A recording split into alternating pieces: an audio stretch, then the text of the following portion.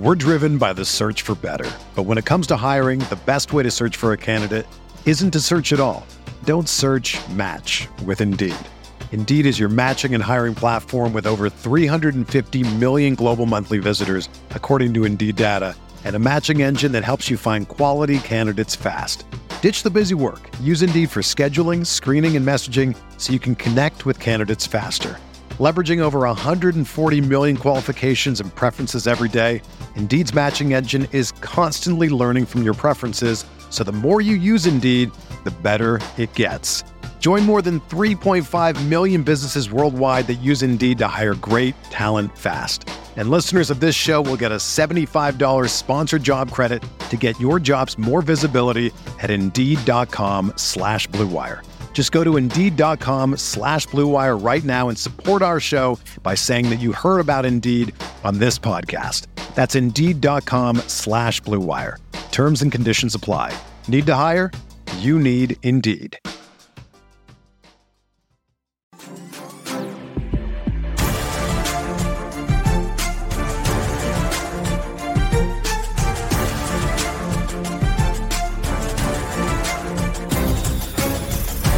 All right, it is time for a Week 15 edition of the RotoWire Sports Betting Podcast, sponsored, as always, by the great folks over at BetMGM, America's Sportsbook. Make sure you use our promo code BETROTO, BETROTO. You can use that on the BetMGM app. You can use that to bet at BetMGM.com. That will make your first bet up to $1,000 completely risk-free. So again, make sure you use that promo code BETROTO. Very, very important for us. Very important for BetMGM. John, how are you doing? We are back finally to having all 32 teams in action this week. None of this bye week nonsense. Yeah, feels good. Last week definitely tripped me up as far as getting over the finish line for the playoffs for a couple of different spots in the Roto Vegas League. I missed the wild card by 8 points. And like on a human level, we are professionals. We are, we do this fantasy football stuff for a living. But I made a lineup error. I traveled last weekend, and it cost me. So you know what? I have no one to blame for myself on that one. And I'm ashamed. I'm wearing the shame. You got to wear it. There are other spots where I want to match up by 0.6 points to get me over the hump into the playoffs. So like, it's all good, all things considered, but it will sting. I was hoping to use my Vegas winnings to begin fronting what I'm going to owe for the steak league dinner, because that is going to be a bloodbath, and people are so out for blood in those Roto steak dinners. I felt awful for the baseball buyers last time around. Not that I wasn't horribly contributing to their till, but there we were. Hey, it is what it is. As Woody Harrelson in True Detective Season 1 said, a man's game charges a man's price. That's a good. That reminds me. I once a year I watch True Detective. I think so good. Possibly over this holiday season. Nothing gets you in the spirit more than the Yellow King. Yes, I usually have a few cocktails, whether it's at Thanksgiving or Christmas, and I go on like this deranged rant of like, no, it's the best season of TV ever. You don't understand, as I'm like the furthest thing from a TV critic. But anyway, Week 15, John, we're coming in hot here. You might have had some snafus in your fantasy leagues. I missed out on a $3,000 prize by 16 total fantasy points on the season. So I'm kind of hurting here as well. But we went 2 for 2 on our parlays last week. The afternoon delight parlay hit in smashing fashion. My four-legger also hit as well. So we'll try to keep that momentum going as we jump in on Week 15. We will not talk Thursday night. By the time you hear this podcast, that game will probably be in the midst. So we'll stay away from Niners Seahawks, but that still leaves us with 15 games, 3 of which, John, arrive on Saturday. We get Colts Vikings in the early window. We get Ravens Browns as a standalone game in the afternoon, and then Dolphins Bills capping it off at night. Which of these 3 games on Saturday are you most looking forward to watching?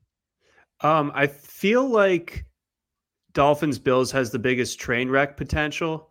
Like any game that Indianapolis plays in is like inherently a train wreck, but yes. I feel like what we know about this Dolphins team and everything that's been said all week about their inability to deal with any sort of weather conditions, needing to bring heaters with them to Los Angeles of all places. And now you go up to Buffalo in December. And like, it's kind of like this beautiful parallel from earlier in the season where the Dolphins kind of had the last laugh against the Bills because of when and where that game was played. Is like 100 degrees on the field, like so many snaps, such a high paced game. And, the Dolphins come out on top, and the Bills were just like, they left it all on the field. They were exhausted afterward. This time around, now we have the Dolphins going up there.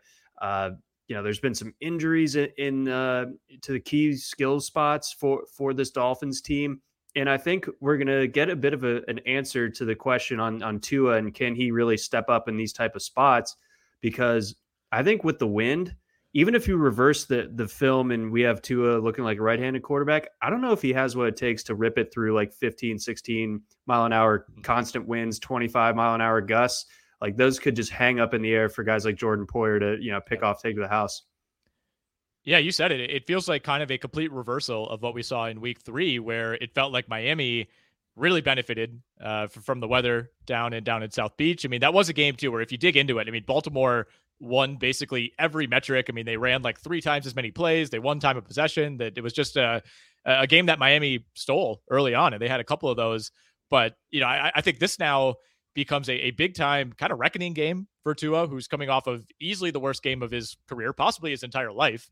When you go back to Alabama and his high school career, I don't know how he was in middle school or Pop Warner. At St. Louis High School in Hawaii.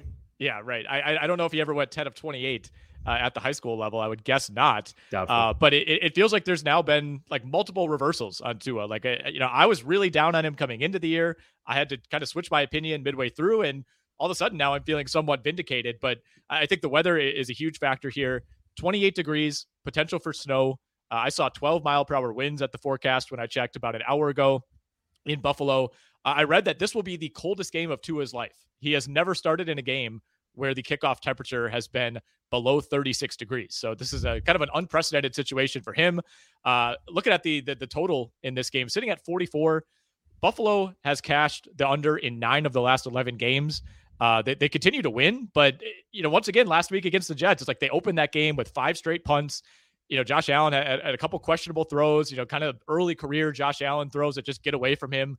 So it feels to me we're on like week 6 in a row where we're saying, yes, the Bills are good. Nobody's questioning that, but you still want to see one of those dominant steamroller performances.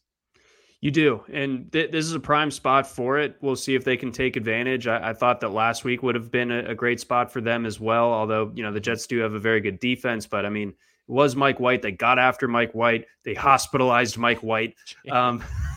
But he's okay. So we can joke. But, yeah. I do agree with the sentiment where like it basically is like the Chiefs game, maybe the point of demarcation where it's been a little while since the Bills have really looked like the team that they were supposed to be. I think so. And even the final score in that game, I think it was 24-20. So it wasn't like a domination, but considering the opponent, considering it was on the road, yes, I think that is kind of when they hit their peak, but they deserve credit, that they got tripped up by the Jets, that they had some other kind of wacky games in there, but for the most part, they're finding ways to win. It hasn't always been pretty, but they're the 1 seed in the AFC right now. So you can only take so much credit away from them. Let's go to the lines overall here, and we'll continue to work in, some Colts Vikings talk, some Ravens Browns talk as well. But what are the lines to you that maybe are a little bit too high right now over at BetMGM? So leading things off, I would say that the Packers, and it's maybe I'm a little bit a victim of the prisoner of the moment when it comes to the Baker Mayfield thing, but I mean, for him to basically get off the plane and do what he did last Thursday night was phenomenal. It was like one of the cooler moments. I know that Baker's not the most likable guy in the world, but I mean, I thought that was like one of the cooler parts of this entire season. And, the Rams, I had said it previously, like they looked frisky, at least a little bit against Seattle the week prior. Like they were frisky adjacent. Yes. Mm-hmm. So there had been long stretches, maybe months even at that point where we couldn't have said even that about this Rams team. So there's something going on. Maybe they can play a little bit of spoiler here down the stretch. I know the Packers are coming off the bye. The offense looked great last time out. That was against the Bears. They always own the Bears. And the Bears defense is just, I don't know, CFL level. I mean, it's pathetic right now what they're rolling out there. The Packers were trailing that game going into the fourth quarter. I mean, the offense looked good at the end, but it was still a classic Packers first half letdown.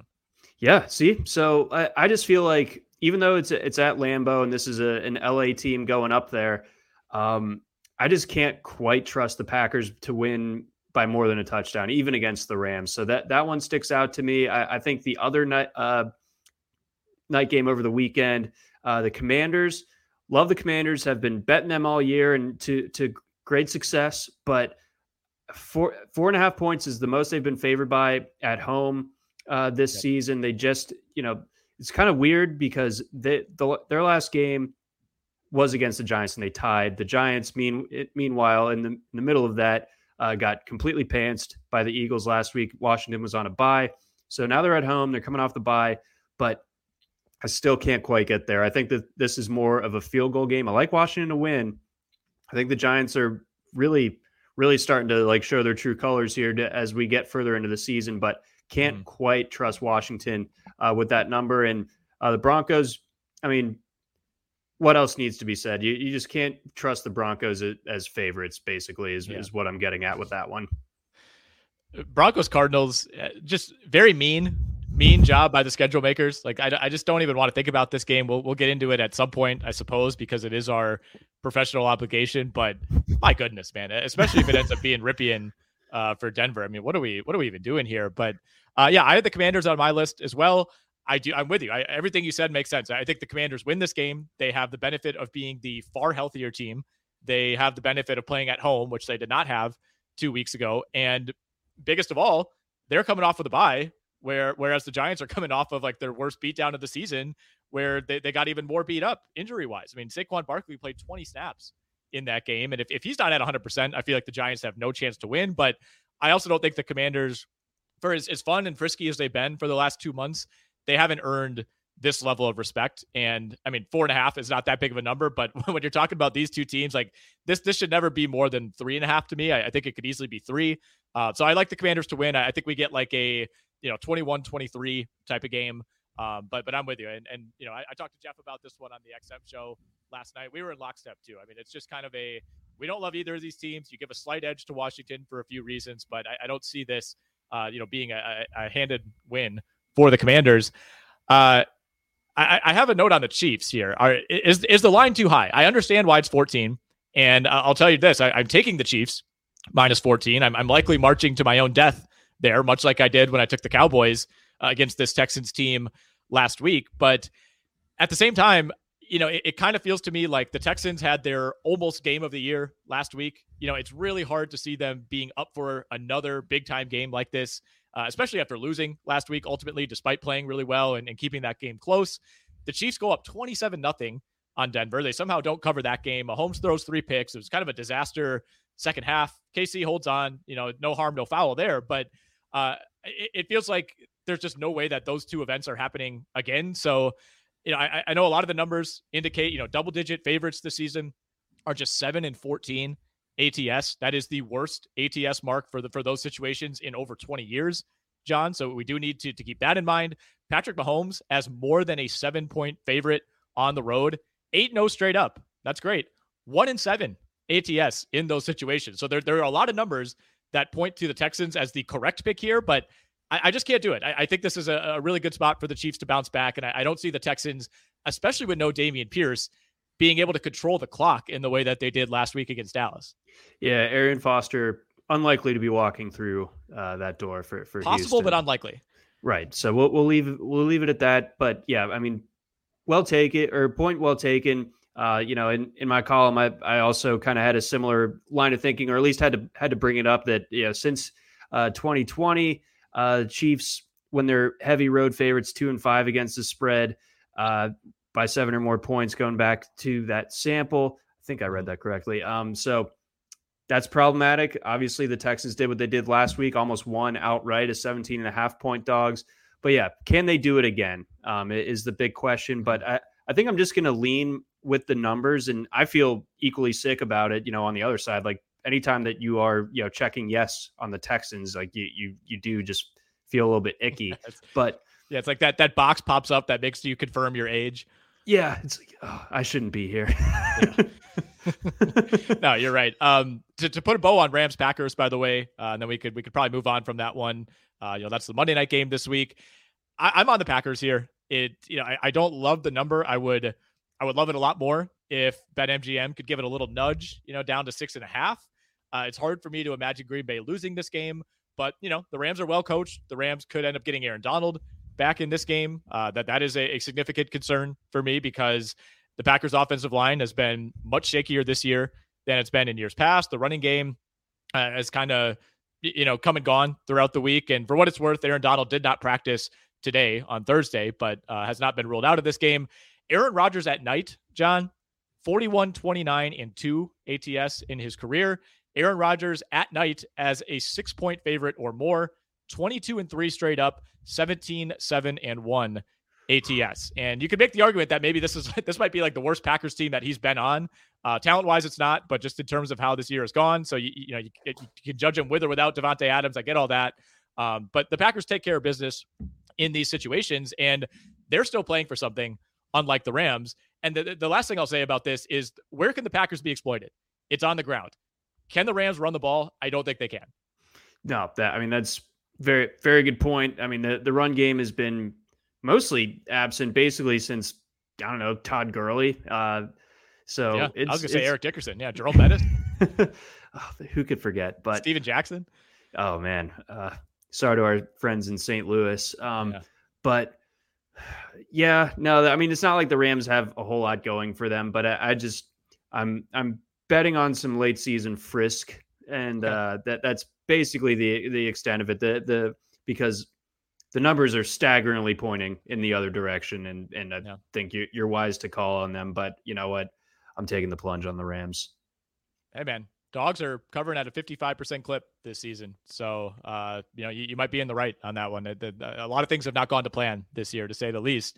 All right, let's go to the other side. Lines that are a little too low to you at BetMGM. So let's see here. Some ones that, I mean, could you make the argument that the Jets should be favored by a little bit more? I know we're seeing like split action. I don't know. It has moved a little bit. It's up to 1.5. It's been at 1 most of the week. Okay, so that one is definitely tricky. I feel like, again, kind of like how we introed the Bills game, I feel like I would be comfortable with the Bills 7.5, 8 even in this spot, even though they're not blowing the doors off of teams. And I also feel like the Vikings, I think deservedly were underdogs, obviously, last week, but this is Indianapolis at the end of the day. Like, the Vikings might not be as good as their record suggests, but Indianapolis is every bit, if not worse, than their record would leave you to believe.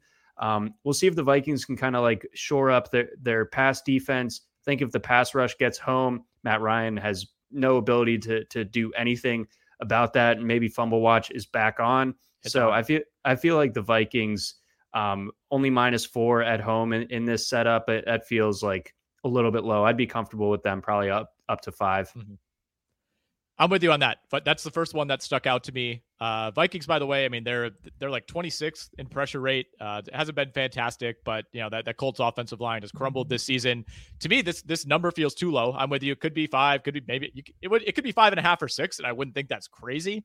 I understand why it's 4, but Minnesota's at home. They played better at home this season, of course, with the exception of that Dallas game. To me, this total feels a little bit high, 47.5 at BetMGM. I question whether the Colts can kind of hold up their end of the bargain. And even last week, I mean, Minnesota, Kirk Cousins very quietly had perhaps the quietest 435-yard passing game in NFL history. It did not feel like he threw for that many yards. Obviously, Jefferson, you set the franchise receiving record and you still lose by 2 scores. That's kind of wild. So I like the under on 47.5. I like Minnesota to win this game. I think the case for the Colts is, 1, they're coming off of a bye. Minnesota is not, of course. 2, they played Philly about as well as anybody has all year, and they beat the Chiefs. I mean, that was a long, long time ago. That was a different coach. Everything was different at that point in the year, but they have been up for at least a couple of these big games this season. So I understand it. I do have a couple notes on Minnesota. They are 19-6 ATS at home after a loss. That's after a straight up loss. Since 2015, that is the best mark in the NFL. And they have 12 consecutive wins as a favorite, which is the longest active streak in the NFL. So as they've done all year, they've won the games that they're supposed to win, and they've lost the games that they're supposed to lose, right? Yeah, I mean that's perfect for them. That really sums them up pretty nicely. So they again, this is a game that they're supposed to win. I think that they will. Yeah, I like the Vikings, like 27-20, something like that. Maybe goes just under. Teams that stuck out to me as maybe just a little bit low here. And, please correct me if this is just my anti-Jaguars bias speaking, but I think the Cowboys could be bigger than 4-point favorites. I think maybe that's a slight overreaction to how lazily they played for 58 minutes last week against the Texans. Obviously, the Jaguars, coming off of a huge win, exercised a decade's worth of demons in Nashville last week, but they were well on their way to getting blown out of that game, and they won the turnover battle 4-0.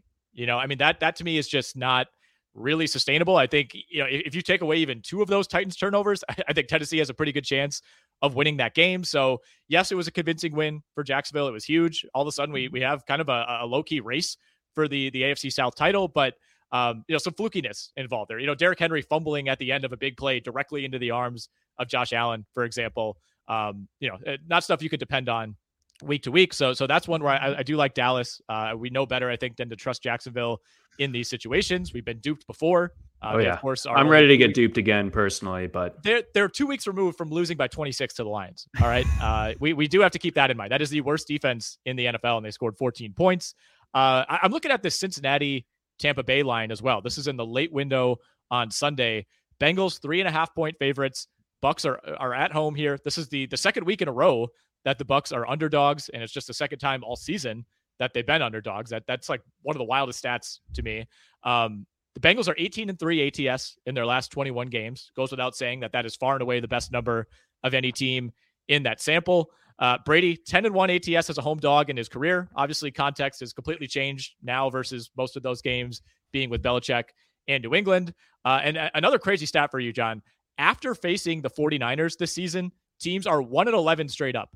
I don't know what that means. Do you just get beat up? Yes, that is very similar. A couple of years ago, there was a great stat about teams that the week after they played Navy.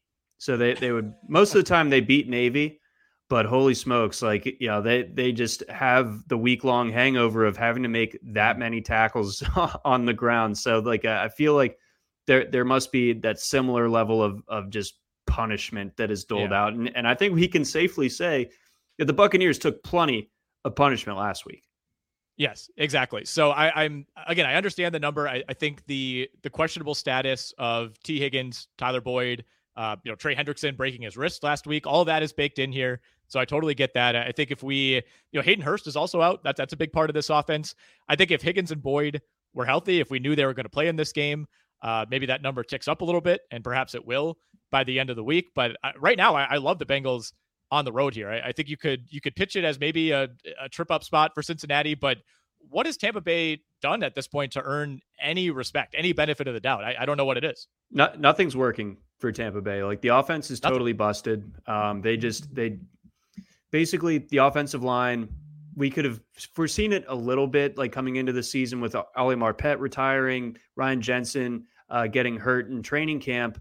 But at the same time, Brady is so reluctant to do anything other than get the ball out of his hands as quickly as possible. And that just creates a broken offense with no downfield threat whatsoever. And what does that do? That allows the defense to creep up, shrinks the field, limits the run after catch ability because there's no space to operate in. And the run game sucks, whether it's Fournette or Rashad White, that it's just not really getting the job done. So that puts Brady in an even tougher spot. And they have Brady dropping back, 40, 45 plus times a game.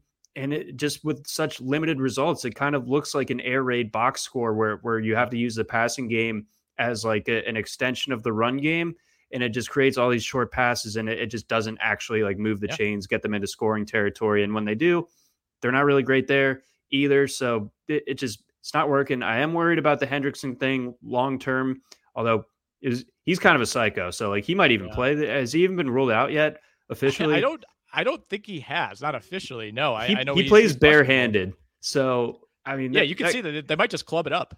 Yeah, that guy's a menace. I like him. But beyond that, How did he land at Florida Atlantic, by the way? Like Yeah. that's but either way, I almost feel uncomfortable with how much I like the Bengals. Like very, very strongly Yeah. considered making them my best bet second week in a row. Like you said, they've been killer against the spread for, going back to last year. So I'm nervous at how much I like the Bengals in this spot. Yeah, I understand it. I mean, it's always rough going on the road this late in the season. I obviously Tom Brady at some point he's going to stop losing that like cachet that he's built, or stop having that cachet that he's built up his entire career. But all these like Tom Brady's and underdog stats could be a little daunting. That is for sure. I want to throw one more at you, and I have this as a question mark. I'm not sure that the line is too high, or excuse me, too low. But the New Orleans Saints, they're given 4 at home to the Falcons. This will be Desmond Ritter's first NFL start. This will be his first regular season snap on the first play from scrimmage for the Falcons. Look, I'm not trying to offer an endorsement of the Saints. Don't misconstrue this. I'm looking right into the camera. I do not think the Saints are good, but I also don't think the Falcons are good. And this is a really tough spot to make your first NFL start at the Superdome. It's one of the few true home field advantages, even if the team and the defense isn't as good as it's been in years past. So, where do you come in on this? Is 4 about right, or should the Saints be getting a little bit more benefit of the doubt here going against an unproven rookie? I like the Saints at this number. I suppose it could be higher. I mean, there is train wreck potential coming from Ritter, because not only is he a rookie making his first start, but it's not like he's the most highly touted rookie. Now, on the other side of that, longtime starter at Cincinnati, of course, Right. took the program to new heights. Was impressive and everything like that, but I don't think that there's a lot of weapons around him, and I don't think that he can. Like, I know that he has a good 40 time, but I worry about the frame. Like, if Ritter relies on the legs, I think he's going to get just mashed by some NFL linebackers. So I think that therefore he's going to be hemmed into being a pocket passer essentially, with no one to throw to. And it's like you said, Saints, even though they stink, people are still going to show up in New Orleans. Low key, like there's some serious vitriol in this Falcons Saints rivalry. I don't think it gets like a ton of national pub, but it's pretty palpable down here and down in New Orleans as well. And yeah, I think the Saints just kind of want to, knock the Falcons down another peg. And I think this is a prime spot to do it. So I'm all over the Saints at this number. And therefore, yeah, I think it could even be higher, and I'd still feel good about it. Both of these teams are alive in the division, by the way. Like, this is not a meaningless game. It feels like it should be, but it's not at all. And, if the Saints had not just completely given away that game to the Bucs 2 weeks ago, we would have had a 4-way tie for first place right now. And look, it's not sewn up. I mean, Tampa Bay could not win another game the rest of the way. That would not be shocking the way that they've looked. So that there is a decent amount on the line here. We should mention, you talked about Ritter potentially getting beat up. That's always a concern, especially for a guy who hasn't had any reps. They signed Logan Woodside. He'll be the backup. Had they not done that, it may have been Felipe Franks taking snaps for the Atlanta Falcons in an emergency situation. Do you remember, I guess it was a Thursday night game last year when I think the Falcons were playing the Patriots and Matt Ryan went out. So they had to turn to not only in Josh Rosen, but also Felipe Franks in the same game. Yeah. And I think they both threw pick sixes. I mean, yeah, that's what you're getting. I mean, Felipe Franks is a tight end. We have him listed on the quarterback depth chart at RotoWire because they just don't have a third quarterback, and he would be the guy.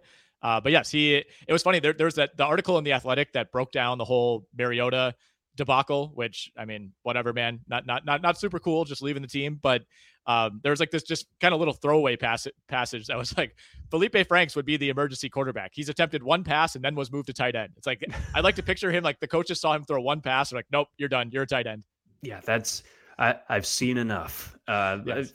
Franks has a cannon, but like has no idea where it's going, and is not good at like in his dotage. Once his NFL days are over, like he can just go to long pass competitions in the fields of Florida somewhere where he's from, and win $40 doing that.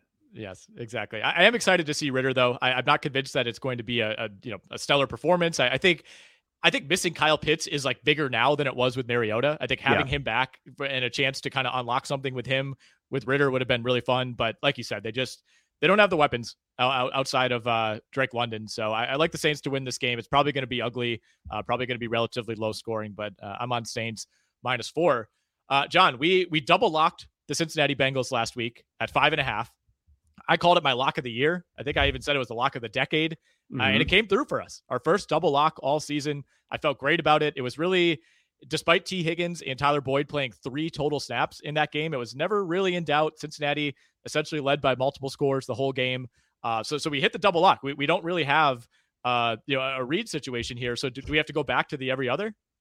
Let's tag team the read this time around. Yeah, but it is funny that we literally don't know what to do when both of us get it right. Yeah, unprecedented situation. We haven't encountered this. All right, I'll start it off. Beautiful. Kick off week 15 of the NFL season with the king of sportsbooks. Sign up with BetMGM using our bonus code BETROTO. That's BETROTO, BETROTO. And your first wager at BetMGM is risk-free up to $1,000. Visit BetMGM.com or check out the BetMGM app for terms and conditions. Arizona, Colorado, Illinois, Indiana, Iowa, Kansas, Louisiana, Michigan, Mississippi, Nevada, New Jersey, New York, Pennsylvania, Puerto Rico, Tennessee, Virginia, Washington, D.C., West Virginia, Wyoming, or Ontario only. Must be 21 years or older to wager, 19 or older in Ontario. This is a new customer offer only. All promotions are subject to qualification and eligibility requirements. Rewards are issued as non-withdrawable free bets or site credits. Free bets expire 7 days from issuance. This excludes MDPs, Michigan disassociated persons. Please, we're begging you, gamble responsibly. Let's see here. If you have a gambling problem, call 1-800-NEXT-STEP in Arizona, 1-800-522-4700 in Colorado, D.C., Kansas, Louisiana, Nevada, Wyoming, or Virginia, 1-800-270-7117 for confidential help in Michigan, 1-800-GAMBLER in Indiana, Maryland, New Jersey, or West Virginia, 1-800-BETS-OFF in Iowa, 1-800-981-0023 in Puerto Rico. Call 877-8-HOPE-NY or text HOPE-NY in New York. Call or text the Tennessee Red Line at 800-889-9789 in Tennessee, or call 1-888-777-9696 in Mississippi. In Ontario, if you have questions or concerns about your gambling or someone close to you, please contact Connects Ontario at 1-866-531-2600 to speak to an advisor free of charge. Sports betting is void in Georgia, Hawaii, Ohio, and Utah, as well as other states where prohibited. Promotional offers not available in Nevada and New York. Bang. All right. Flew right through that. Easy money. Easy money. All right, let's get into the games we have not talked about. Then we'll reveal our parlays of the week. I got a 6.5-point teaser dialed up that I love. We got some friendly numbers on the teaser this week, so we'll get into that. We'll give in our best bets at the end of the pod as well. But John, we have coincidentally not talked about the afternoon game on Saturday. That is Ravens-Browns. We know for a fact Lamar Jackson will not be playing in this game. They kind of left the door open earlier this week. Never really seemed like he had all that great of a chance to play. However, we do know that it will not be Anthony Brown because Tyler Huntley has cleared concussion protocol as of Thursday for the Baltimore Ravens, who are 3-point dogs at the Deshaun Watson Cleveland Browns. So I am all over the Ravens in this spot. First up, just get that out. Okay. No Thank you for saying that. Yeah, just spoilers out the door. Here we go. I felt all along this week, just based on Huntley's practice participation, that things were trending towards him being able to clear protocol, be ready to go. Obviously, you'd prefer to have Lamar Jackson, but I think Tyler Huntley can make this offense work. And I was very, very much encouraged by the way that the run game got going once J.K. Dobbins returned last week. I thought he looked great. And I think it's important to note that the Ravens were able to do that with absolutely no passing threat whatsoever, because Huntley went out and, you have Anthony Brown, a guy who may or may not should be on an NFL roster. So the Steelers knew what the Ravens were doing, and they couldn't do anything about it. And they have, in my opinion, a better run defense by a decent stretch than this Cleveland Browns team. So I feel like they're going to be able to get the ground game going. The Ravens were able to that first time around against Cleveland as well, with, and they were much more shorthanded in the backfield in that particular matchup, if I remember correctly. That was like a lot of Kenyon Drake, if I remember right. So I feel like the Ravens are going to be able to do that, just control, just have these long methodical drives and get it done. I think it's huge that Ronnie Stanley is back. If they can get Kevin Zeitler back, then the offensive line really kind of looks pristine in this setup.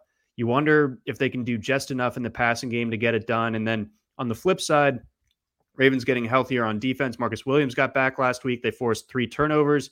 Trubisky, obviously a lot more mistake prone than Deshaun Watson is. But I'm not sold after these 2 games. And again, it's just 2 games. And he was, we're talking about almost a 2-year-long layoff for Watson. But are we sure that Watson's going to really look like Deshaun Watson for the rest of this season? I'm just not. And I'm not sure that a game against the Ravens is going to be the one where he does. So I like the Ravens covering this one, and I like them on the money line. Yeah, I'm with you, man. I kind of made a contingency pick in my article this week. And, at the time that I published it, we didn't know who would be under center for the Ravens. And I said, if Tyler Huntley is under center, I think they win this game. And, the one thing that maybe gives me a little bit of pause is I do think the Ravens should have lost last week. I think Mitch Trubisky throwing 3 interceptions at the Baltimore 10, the Baltimore 9, and the Baltimore goal line was a big issue. I think if you just get a field goal on one of those, they probably win that game. So I am a little bit wary of, yes, Baltimore was able to rack up over 200 yards rushing on a pretty good Pittsburgh Steelers defense, especially when they have their guys healthy. But at the same time, I think if Kenny Pickett doesn't get WWE body slammed by Roquan Smith early in that game, I really do think Pittsburgh wins, and maybe that colors our opinion a little bit of the Ravens. But no, I'm with you on Watson, man. I'm 100% sure that he's not going to look like Houston Deshaun Watson this year. Can he get back there next year? Sure, absolutely. I would say there's a pretty good chance he does, but he looked really, really bad against the Texans. He looked marginally better last week against Cincinnati, still makes a lot of mistakes, doesn't quite look comfortable out there. And beyond that, far more concerning is the fact that Nick Chubb has been held to 80 yards or fewer, and in most cases, significantly fewer in 4 of the last 5 games. So if they can't get Nick Chubb going, I think this is a grinded out type of game. And that really plays to Baltimore's favor. Playing in the mud is kind of like where the Ravens like to reside. I feel like this game sets up nicely for that particular setup. I'm taking the Ravens in this spot on Saturday afternoon. Let's see. Where do we want to go next here, John? Eagles, Bears, 9 points. It's a lot of points. It is. Eagles have not been great on the road traditionally this year. Killed it last week. Divisional opponent, of course. But I mean, the Giants stood no chance. I think that was the game that I circled last week. Is like, we're going to know right away if that's going to be a rock fight. Therefore, the Giants cover, or the Eagles just blow the doors off of them. And it was obviously the latter. Bears coming off the bye, so you do feel better about Justin Fields being healthier, closer to full health here. And the way that he was playing before that shoulder injury was something that was going to be a problem for the rest of the league anytime that they face the Bears. But at the same time, you just also have to know that the Eagles are going to be able to kind of name their score in this one. So really it comes down to, can Fields kind of be Superman enough to keep them within 9 points? And I'm leaning yes on that one. But I feel icky about it, and I could certainly be convinced otherwise. But as it stands, Bears at home, getting 9 points, I think I just kind of have to take it just because of the number. I'm on the Eagles this week, at least in my article and in staff picks. I think the argument against Philly is, they keep kind of coming through in these situations. Like, everybody thought it was going to be a close game against Tennessee, 35-10. A lot of people were on the Giants to cover last week, 48-22. I mean, they put up 40, 35, and 48 in their last 3 games since that weird Colts game where they kind of won it on the Hurts keeper at the last second. So they are rolling right now, but a lot of the numbers do indicate that teams in the Eagles position tend to struggle in these type of matchups. I mean, teams with a 90% win percentage or better are 9-32-1 ATS. That's about a 22% cover rate in December in the last 20 years. So what do you think accounts for that? Like, is it just these good teams that either, kind of like the luck factor catches up with them, something to do with cold weather, looking ahead to the playoffs? Like that's just such a stark number. Yeah, I think the teams that are out of it and therefore getting a ton of points, they're running out of runway for the rest of their season, and therefore they take whatever big game they get as their Super Bowl essentially. So they pull out their best game. My like best example of that was 2007. I was there, Ravens against the Patriots, that Monday night game. Very, very close game. Terrible Ravens team. Obviously, a tremendous Patriots team. So that definitely kind of checks out, where these teams that are gearing down, getting ready for the postseason, going up against a team that's very, very fired up. It bears out, like you said, it's 20 years of sample to suggest that these type of big numbers end up being a little bit trappy for the favorites. So yeah, I mean that kind of again leads me towards the Bears. Not going to feel great about it, not putting in my best bet or anything like that, but I'm definitely not just marking the Eagles and moving right on. I do kind of like the over here, 48.5. It's a high number for an outdoor, potentially bad weather game in December, but Bears are the number one team in the league as far as cashing overs this season. And obviously Philly more than capable of scoring. And I think you're right about Justin Fields coming off the bye. He did miss a practice this week due to an illness, but was back in full capacity on Thursday. So doesn't look like that's going to be an issue. But if they're able to kind of get him back to those design runs, I think that really opens things up for that offense. But we're going to agree to disagree on that. I'm rolling with the Eagles. You got the Bears +9 over at BetMGM. Let's backtrack real quick to Steelers-Panthers. This is another game in the noon window on Sunday. I don't have a ton of thoughts here. I mean, we're still waiting for updates on the Pittsburgh. Really hinges on that. Kenny Pickett still in concussion protocol. He was limited on Thursday. If Kenny Pickett plays in this game, I think that is obviously a big time benefit for the Steelers, which is not even that much of an endorsement of Kenny Pickett for me. It is just the fact that I don't want to see Mitch Trubisky out there. And there were even some inklings that maybe Mason Rudolph could weasel his way into this game. I love the word choice there. Like that, yeah. Mason Rudolph doesn't just simply like ascend the depth chart. He weasels his way up there. He's a weasel. He kind of is. So fair. Although, did I see Deontay Johnson clamoring for one Mason Rudolph, just saying give him a chance? I think that says more about just like if Kenny's out, don't do the Mitch thing again. No more of that. Like, I think that he's just had it with Trubisky. Yep. So that, I think it clearly Mason Rudolph has won this locker room now, but this game, the first thing that comes to mind when I see the matchup is the spoof metal band Steel Panther. And that's about the extent of it. Not a whole lot else comes to mind here. That this is not a historic rivalry. No. I don't remember the last time that these two played. But Carolina, plucky. They play on a very thin margin for error, of course. That they're trying to shorten the game, but their defense is pretty nasty. They're getting after the passer. J.C. Horn is a stud. So I think defensively they're going to be able to cause some turnovers, especially if Pickett is not in there, and it is Trubisky or Mason Rudolph. And I don't think the Steelers, that offensive line is just such a problem for them. Like that. Again, they probably shouldn't have lost last week, but they did. So they probably shouldn't lose here, but I think they will. I like the Panthers in this one, and I'm actually reasonably strong on that. Yeah, I mean, it seems kind of crazy to say that about a Sam Darnold-led Panthers team, but to me, I think the the defenses in this game are close to a wash. Yeah, I think the Carolina defense is really good. Pittsburgh's defense is playing well, but they've kind of been in these messy games against bad offenses, so it has been a little bit difficult to tell, and they could not get a stop on the ground last week when they absolutely needed one against Baltimore. That was telling to me. I think the Steelers would love to play this game on offense in the way that Carolina does, whereas like Carolina can actually run the ball. They have multiple backs that could beat you. I mean, possibly 3 now with Raheem Blackshear looking okay last week, but Pittsburgh can't run the ball. Carolina can run the ball. I think, like I said, these defenses kind of cancel each other out. So I'm with you. I like Carolina to win this game. I think it's going to be really, really close. I mean, this could be like our 19-17 game of the week, where Pittsburgh, kind of pulls off a backdoor cover. But I do like Carolina. It also looks like 1917, like football being played back then. Yes, exactly. Yeah, a little bit of a double entendre. And we should mention this game is sitting at Panthers 3 at BetMGM. We talked about Cowboys Jags. We don't need to go back into that one. I will say, since the start of last season, the Jags are 4-22 straight up when they allow 14 or more points. I think the Cowboys probably get to 14 in this game. So we'll see. Maybe they could keep it close, but not the greatest indication. Let's go to Lions Jets.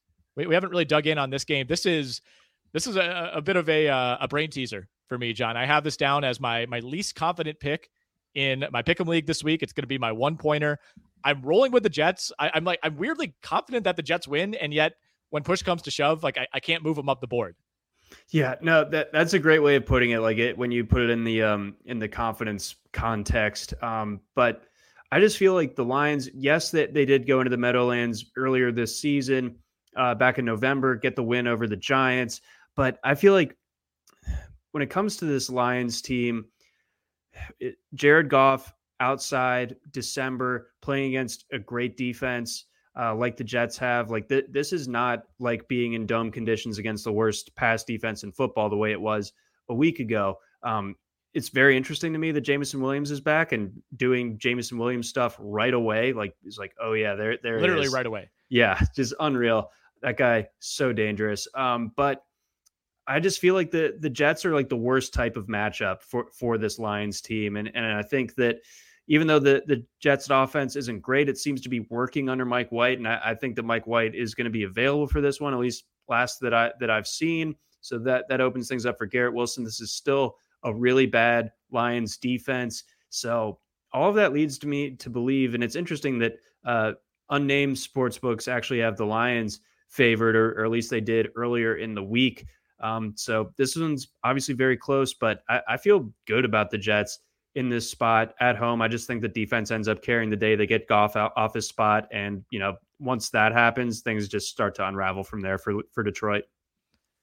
Yeah, I want to have faith in the Lions offense, but I think in this specific situation, going up against that Jets defense, and the Jets absolutely need this game. Not that the Lions don't, but I lean towards that ferocious Jets defense, trusting them more than I do Detroit. And I wish I could offer some lock of the week, sell your mother's house, take the money and put it on the Jets type of explanation here. But it just feels like this is one where these are very equal teams. They're very different teams, but ultimately equal. And I side with the team that is better outdoors and at home. And yeah, if Mike White makes it through this game, I really like the Jets. I think that's my main concern, is that he's not 100%, or he takes another hit to that midsection and all of a sudden things could unravel for the Jets fairly quickly.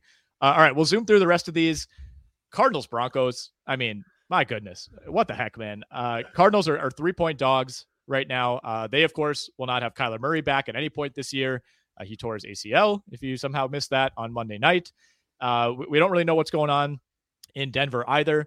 Russell Wilson is furiously chugging concussion water as fast as he can, but he remains in protocols as of Thursday. I would say, as of right now, it feels more likely to me that Ripien is the quarterback. The question is, does it really matter? Because Russell Wilson put together some really nice series immediately before the concussion. It was really, I think it was the best he's played all year, but obviously on balance, he hasn't been that good this year. And I think you can make the argument that going down to Ripien, it seems crazy to say, but it's not that big of a downgrade. No, it's really not. And I know on a talent basis, it is a big downgrade for Arizona being without Kyler Murray, but Colt McCoy is about as good of a backup quarterback as you could want. You obviously don't want to have him starting multiple games the way that the Cards are going to this season. And, the HBO people must feel very, very upset at their investment to pick the Cardinals as their in-season Hard Knocks team, because, that's just, I guess it creates good drama because it is such a train wreck, but I digress. I feel pretty good about Colt McCoy. This is a tricky spot because the kind of the best unit in this game is obviously Denver's defense. So that could certainly help carry the day for them.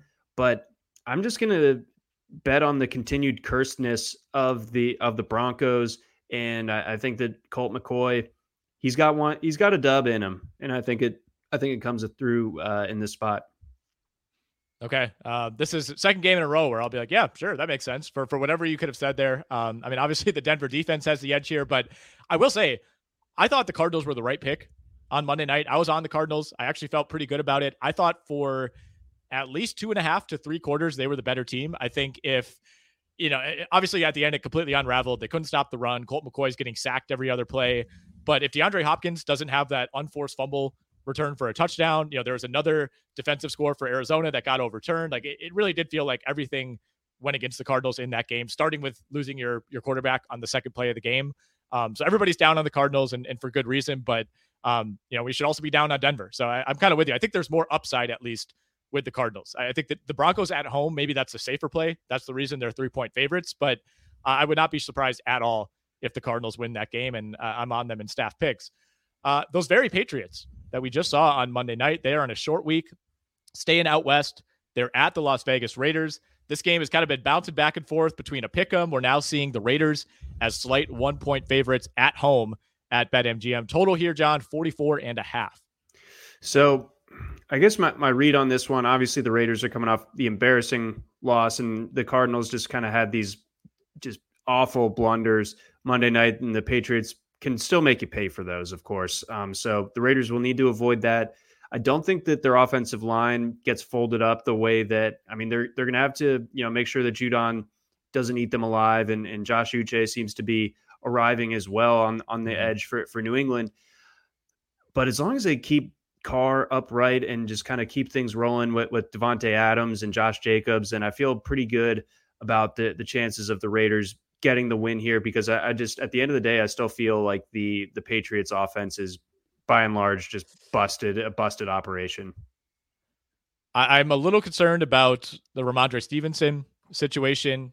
He did not practice at all on Thursday. At this point, it would feel like he's probably trending toward not playing in this game. Probably should not have come back against Arizona to carry the ball one time and then re-injure his ankle. I think that would have been maybe the better long-term play to just hold him out, but whatever. Damian Harris was back at practice on Wednesday. He could end up playing. That'd be big for the Pats. This is the stay away of the week for me. I have no idea what's going to happen here. I tend to trust the Patriots infrastructure in these games, and I think the Raiders are similar to the Cardinals in some ways, as far as they're definitely the type of team that could make those killer mistakes, and they did it over and over and over again last time we saw them a week ago against the Rams. So, it doesn't really feel like they're coming in hot by any means. And Bill Belichick, by the way, 34-9 straight up, 28-14-1 ATS on short rest over the last 20 years. So going all the way back to 2002. So I don't really know that the short rest here and really the long rest for Vegas, I don't know that it's all that big of an advantage, especially for a Pats defense that I trust to use a football guy term here, out physical the Las Vegas Raiders. John, the last game we have not really touched on here is a pretty huge one in the late window. Titans and Chargers. We have a 46.5-point total in this game. Chargers getting the standard 2.5 as the home team. This is a fascinating game to me. It feels like everybody's back on the Chargers. Herbert played amazingly last week, although still didn't really beat down a Dolphins team that played really badly on offense for most of the game. So I still have my reservations about the Chargers, but I also have reservations against Tennessee. They've lost 3 in a row. They've looked objectively bad for the vast majority of their last 12 quarters. And this is really interesting to me because Tennessee is going to be able to run the ball on the Chargers, but the Tennessee secondary is one of the 3 worst in the league right now, due in large part to all the injuries that they have. So I think these aren't necessarily 2 teams, Tennessee especially, that you would say would be involved in a shootout, but I feel like this is going to be kind of this very unique, one team can run all over the other team, one team could pass all over the other team, and I think we might get a lot of points here. Yeah, we definitely could. I think you lined that up perfectly. I think there might not be a team that I've ridden narrative street more with than the Titans this year. It's like when they lose to Buffalo, I'm like, oh, they're beyond toast. This is proof. And then they rattle off all those wins. Of course, none of them all that impressive in hindsight or in the grand scheme, but they're winning. They're winning those games, and they got hot. They've obviously hit this cold stretch. I think that they needed this cold stretch because for a minute there, they were starting to get that same type of characterization that they did a couple of years ago, where it's like, get to January, you do not want to play these guys. Now people are jumping off, and I think that means it's the exact right time to jump back on. I think that there's a distinct coaching advantage as far as Vrabel versus Staley is concerned. I don't think Derrick Henry gets shut down. He's obviously the key to the entire offense. If they can get Treylon Burks back, great. Looks like they made a smart draft pick in Chigo Okonkwo out of the University of Maryland, looking good so far. So I think there's enough there on this Tennessee offense to basically match the Chargers, but they can also kind of go ahead, and if they have a lead late, or if it's tied, I trust the Titans to kind of like just be able to play Derrick Henry ball and get this done. So I like them to win outright as road dogs, and they've been great on the road against the spread this year too. They have. Vrabel 22-18 straight up as a money line dog in his career. Titans are 21-8 ATS as a dog of 3 points or more under Mike Vrabel. And again, this number has moved down to Chargers 2.5. So that doesn't quite qualify, but still the general point stands that the Titans have been one of the better underdog teams. He's approaching like Mike Tomlin territory, really, when you dig into the numbers as far as teams that you just don't want to play as a dog. So that brings us through the entire Week 15 slate. John, let's run through our parlays, hit our teasers, get our best bets out there, and skedaddle. All right, let's do it. So we got to keep the afternoon delight parlay. That it's gone 2 weeks in a row now. So targeting that afternoon window of games. These are all against the spread. Give me the Cards. Give me the Titans. Give me the Bengals. That should pay out about plus 596, I believe. So that's where I'm at with my first one, and while you do yours, I'm gonna get the napkin math ready for my underdog parlay. Okay, I like it. I will throw out what I'm calling my Nick Whalen's not falling for the Jaguars con act parlay of the week. So we will start with the Cowboys covering 4 at Jacksonville. We will add the Bengals covering 3.5 at the Tampa Bay Buccaneers, and we will finish out. We're going to backtrack, I suppose, to Saturday. So it really starts here. Vikings -4 at the Indianapolis Colts. So Vikings got to cover, Cowboys got to cover, and the Cincinnati Bengals have to cover. That gets you to plus 595 over at the BetMGM Sportsbook. Do you want me to throw out my underdog parlay? Please. Okay, so we're doing a nice little throwback here. This is my AFC Central underdog parlay. We got the Ravens, the Steelers, and the Titans money lines. So Ravens got to beat the Browns. The Steelers got to beat the Panthers, and the Titans have to beat the Chargers. If all 3 of those results happen, that gets you to plus 1,013. And look, for old time's sake, if you want to throw the Jags in there, really, kind of complete all the AFC Central underdogs this week, that would bring you all the way to plus 2,851. I do not recommend including the Jags in this parlay. I don't. But if you're an AFC Central loyalist, it is an option. And, who isn't? Bring it back. Return. I do remember being upset when the realignment happened, because the Ravens and Titans back in the day, they had a pretty burgeoning rivalry, and the Ravens and Jags honestly had some good back and forth there for a while. And speaking of the Ravens and the Jags, it's just a 2-legger for my parlay this week, that both underdogs, and that pays out plus 496. So not quite as fancy. We're only in the triple digits. We're not talking 10-1 or better, or 1,013 to 100, anything like that. But those are the 2 I felt the best about as far as underdogs this week. I do think that the Titans call is a good one, but I didn't want to copy you entirely. I know the title of your other parlay, but I'm going to be the sucker. The tunnel is painted on the side of the mountain. I'm running right into it with the Jags. Oh man, is that a Wile E. Coyote reference? Very, very it strong. Absolutely is. You mentioned those old Ravens Jags battles.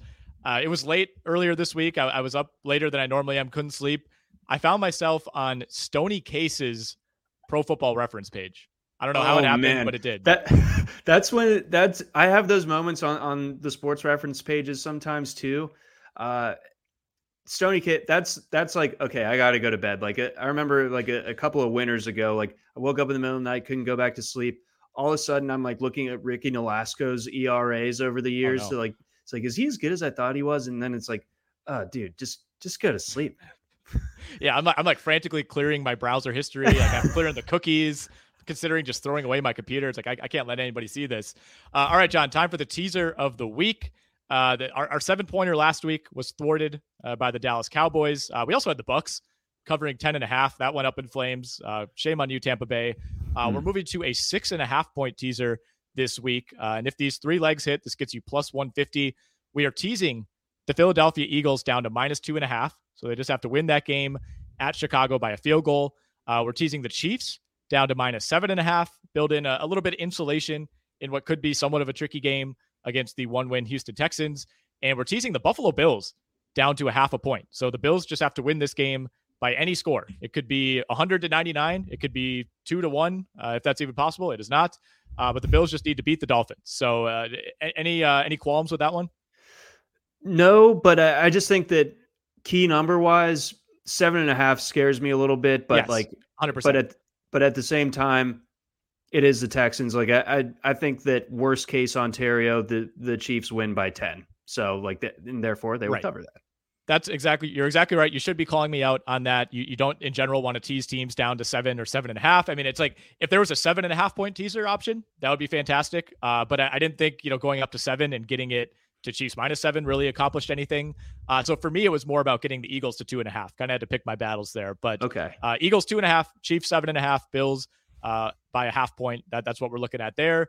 I would also consider teasing that Titans Chargers total down to 40. If you want to tack that on, maybe think about it. I do think we get points in that game, as we just laid out earlier. But that is the teaser of the week. You just heard our parlays of the week, John. That means it is time to lock it up. What is your best bet against the spread for week 15? Give me the Jets -1 at home against the Detroit Lions. I'm a believer in that defense. I'm a believer that Jared Goff will wilt in this spot. Nothing more needs to be said. Give me the Jets. Go green. Okay, so the Jared Goff wilt pick of the week. I like that one. I'm on the Jets as well. Would like to see Quinnen Williams up his activity, by the way. He had a calf injury last week, hoping he could play for that defense. If he doesn't play, that's huge, but I still do like the Jets. I'm going with the Vikings. -4. We talked about it at the top of the show. This line could easily be a point and a half higher. I understand, a lot of the advanced metrics say that the Vikings and the Colts probably aren't separated by as much as you think. So I get it, but Vikings are at home. I don't really see them getting tripped up here. The defense is a concern, but can the Colts really capitalize on it? I don't know that they can. So I'm locking up the Vikings. You're locking up the Jets. As always, if you're betting, do it on BetMGM. Download the BetMGM app.